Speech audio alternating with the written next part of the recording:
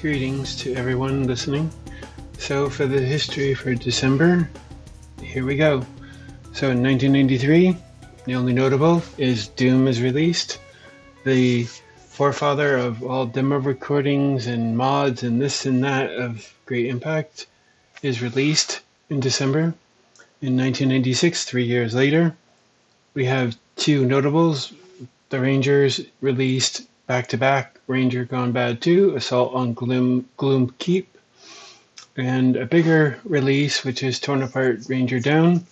It was one of the very first Quake movies to have audible dialogue, where they had voice recordings and we could actually hear people talk instead of just reading text. So that was a game changer there, literally. Then a year later, Strange Company released its trailer for Echiton Darkness Twilight, their feature film in Quake 1. And then Quake 2 was released to retail. Also, again, another game changer for Echiton sequel, Nightfall, but that's a different story. Also, Blabalicious, a cult classic for Quake movie aficionados, was released by Avatar and Wendigo. Quite a very interesting feature film. Not a feature, but basically a really good film. Also, Doom's, we were just talking in 1983 of Doom's retail release, and now in 1997, its source code was released for the masses so they could make their tools and tinkers and all that fun stuff. And then in 1998, the Old Clan embraces a different video format. It uses the real video, also known as the real player, to allow people to play back apartment hunting outside the game, and quite an interesting feat with new technology way back when in 1998. Then in 1999, we have Quake 3 Arena was released in December. The Quake Movie Library, one of the forefathers of Quake movie review sites and whatnot, became incorporated with Machinima.com. It was added as a host, so added to the Machinima.com family. And then the Ill Clan's Hardly Working reached a milestone where they reached a rough cut completed stage of production on its way to completion. And then the Unreal movie team, which was spearheaded by Hugh McDonald, no relation to Gordon McDonald, and James Hammer Morton from the Unreal movie team meets up and they create Unframed Productions, which has made a few notable Unreal films over the years, but that was quite an interesting milestone. Then in 2000, Fountainhead Entertainment announces a double feature. First, they are announcing that they're going to make a film entitled Sidaral. It's going to be the first commercial feature film using Quake 3 Arena and their machinimation tool.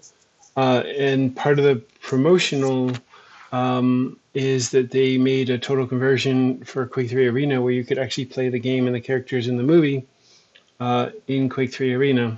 It was sort of what they did with the game on TV series that they also did as well. Just again, cross-promotion and trying to integrate the audiences to be able to interact with materials from the TV show directly into the game and have that interesting harmony. And then Donovan announced his last film that I'm aware of, entitled The Valor for Life for Quake 2. Actually, Donovan's dream might have actually been after this, but unfortunately, it didn't get past the design phase. There were a couple screenshots he shared, but basically it didn't come to pass. But again, he's a very unique individual with his film, so any hope of anything new is always refreshing and different. Then in 2001, we have two films were released, both by Ken 3D filmmaker Thane. He released his Bender and Stein film and Bender Strikes Back Part 1 These were actually his very first films that I remember him making, and they were quite good, actually, using the very first edition of Unreal Tournament. So that was quite an interesting flick back in the day. And then in 2002, Anthony Bailey from the Quake Done Quick team, because had access to the Quake 1 source code, was able to incorporate into Quake 1's engine code to enable capture of video and audio, kind of like preceding Fraps. And it called it Quake Capture. The link is in the show notes if you're curious of what that entailed. Also in 2002, the Quake 2 source code was also released, which enabled us all to have those very beautiful graphical upgrades and whatnot added to the Quake 2 engine, as well as Quake 2 RTX that's around to this day. So definitely a big deal there. Dr. Nemesis released his first teaser for Stardate Nighttime. It was a talk show format show that he was going to do like Quake 2's Late Night with Toxie and SOB. I believe it didn't get out of the pre-production phase, but he made up for it with Lady Mainframe with her gaming news. So he definitely tried it. Guess it didn't really pan out, but he was able to create more stuff after that, so he wasn't going to let that get him down. Also in 2003, we have the final chapter of the Killer Robot series from Nanoflex, Peter Rasmussen's feature film. That was completed in 2003. We also have a new group that made an impact, Malvision. They were a actors guild of sorts, but they focused on making movies in Planetscape. They created 13 films. Unfortunately, I didn't see most of them. I did see The Shadows of Eurakis. They did a trailer and the first chapter. Quite an interesting film for an 8-minute piece, but unfortunately they couldn't do any more because it was just unsurmountable. The Internet Archive's entry actually does have a little blurb on it that I put in it when I uploaded the video, to explain how much effort that the creator said that it was. It was just astronomical and they just couldn't do it. Another interesting story that on Machinima.com's forums had a very interesting proposal from a restaurant owner in Seattle, Washington at the time. And he was seeking people out in the Machinima community to produce original pieces that he would run in his restaurant to his customers. And he was also offering a share in the profits from the venture. I don't know if it really panned out. I didn't hear any follow-ups on it, but it was still very interesting of a note that someone was reaching out for people to make custom productions, which will be interesting in a few seconds. The Red vs. Blue team also announced in December that their season 2, highly anticipated season 2, was going to be premiering at the London Film Center in New York City on January 3rd of next year. So that was very notable.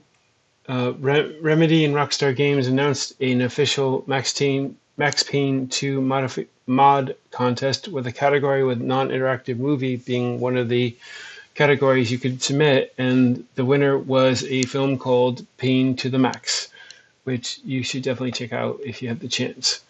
The Ill Clan was actually reached out and was contracted by the Spike TVs to actually do little vignettes to introduce the award categories for their video game award show, the VGAs, and they basically used machinima techniques to animate the award category introductions for the different categories that for each award that people were going to be nominated and got an award for.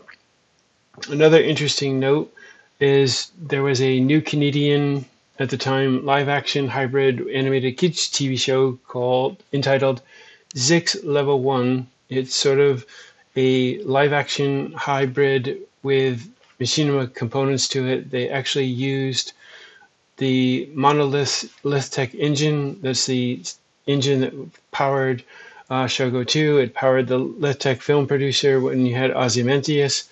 but it's quite an interesting piece of news in the commercial realm there. And then in honor of the 10th anniversary of um, Doom, Doom World had compiled an extensive article, which is linked in the show notes, about the early forms of demo recording in the Doom engine, with UA Garlic proudly being mentioned. As I said, the link to the article is in the show notes. Then in 2004, Valve actually unlocks the full SDK for Half-Life 2 on Steam. Another interesting historical note, in 2004, Short Fuse, which is Matt Kellen and David Lloyd, they are the ones who are responsible for doing No License. This is a project that actually precedes MovieStorm. They tried a open source product called MachinimaScope, and it was quite an interesting project that unfortunately didn't really pan out that I know, but it actually is the precursor to MovieStorm because that's what they ultimately developed to be what it was. So quite an interesting bit of nostalgic for some of us. Also, Epic Games revealed the winners of the Phase 4 non-real-time interactive movie for their Make Something Unreal contest for the 2004 edition. The first place was Bot. Second one was Journey. Third is Infiltrators. Fourth is Sparked Memory, which is quite good. And The Editor Has You. The next item is Slamdance is proud to announce that the inclusion of Machinima in this year's, or actually next year's, 2005's Slamdance Film Festival in collaboration with NCSoft, which is a game developer. And they'll be screening shorts created by their popular game of City of Heroes. And they'll also host a panel discussion about the future of Machinima and its significance for both film and gaming worlds. Also, ATI and Crytek. Crytek is the one who makes the Far Cry series. And Crysis, they made a tech demo entitled The Project, which kind of riffs on Far Cry. And it was just showing off the cinematic computing promises that really gave a good idea of cinematic storytelling in a real interactive environment that you could actually play if you had the right video card to play it back. But quite an interesting piece of work. The next one is that Valve releases a major source update, which includes the face poser, the tool that allows people to limp sync the faces of the characters in the game. And that's what Paul Marino used to create his music video, the Life of Breen, the one with the G-Man, sorry. Also, in at the end of 2004, Machinima.com started doing video streaming services, so you didn't have to download the videos. You could just stream it through QuickTime.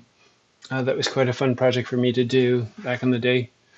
In 2005, one of the most interesting things is the Machinima as a word was considered to be added to the Oxford American Dictionary, but it didn't happen. But it did get a very honorable mention in the Oxford University Press blog. Unfortunately, I could not find the link to it. So just having the mention here is good enough.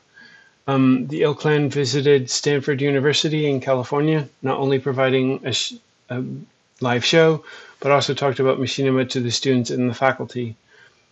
Another release, Mew Productions released Just a Game. It's another Machinima live-action hybrid that just shows what will happen when normal players start warping into their different games that they're playing, and that they're, it was just basically an example for Mew to try out different ideas, and it's quite an interesting piece if you get a chance to watch it. And then a notable for Machinima.com's history, in the sense that we had, for the very first time, a person that kind of reached all three showcase windows for two different projects. Amanda J3162, Amanda Stanley, she's known for doing the SSPH, Silver Stars and Silver Hearts series. Two of the pre-episodes for that series were nominated for those two spots, and also her I got my Gmail spot as well. That was also, so she took all 3 top spots for a little bit. So quite an accomplishment for an individual to take all 3 spots. It never happened before in over 5 years or ever. So definitely a notable thing to mention. Also, Digital Phil and Dr. Nemesis's Machinima Live podcast. It's one of the few podcasts that definitely really had the community involved, including myself. Their very first episode dropped, which was entitled "The Evolution of Machinima." As some of the old timers remember, that Phil Rice actually got involved with the team after the 3rd episode, and was quite an interesting adventure to say the least. Another thing is that Henry Lowood and Michael, I'm going to mispronounce it, Niche, they announced they're going to be publishing a book called The Machinima Reader. It's one that had essays from very different individuals about the impact that Machinima has as a culture shift of sorts, and was quite highly praised by the people who have read it. I still, to this day, haven't had a chance to read it, so I'll take their word for it. Also, This Spartan Life, they also had a deal with Spike TV. They created 6 exclusive webisodes featuring such guests as Korn, Dave Perry of Shiny Entertainment, Jeff Keighley, host of Spike TV's Gamehead. He's also in charge of the Game Awards that were just shown on TV just a few days ago, as of this recording. Kurt Vandell of the Atari Museum, and Jet Howard of The Used. I believe that is a music band. And then Decora Gal releases her trailer for her PG-13 series that's done in The Sims 2. It's entitled Adventures in Dating. It's premiering on January 4th of 2006, and it was quite a meaty series that definitely dove into more adult themes than you typically would in The Sims, but definitely really rock solid and quite an interesting series to check out if you have a chance. And then that's it, guys. So I hope you have a very nice holiday and season's greetings, as they say. So take care, and I will give you the Januaries when January comes around. All right, thank you. Take care.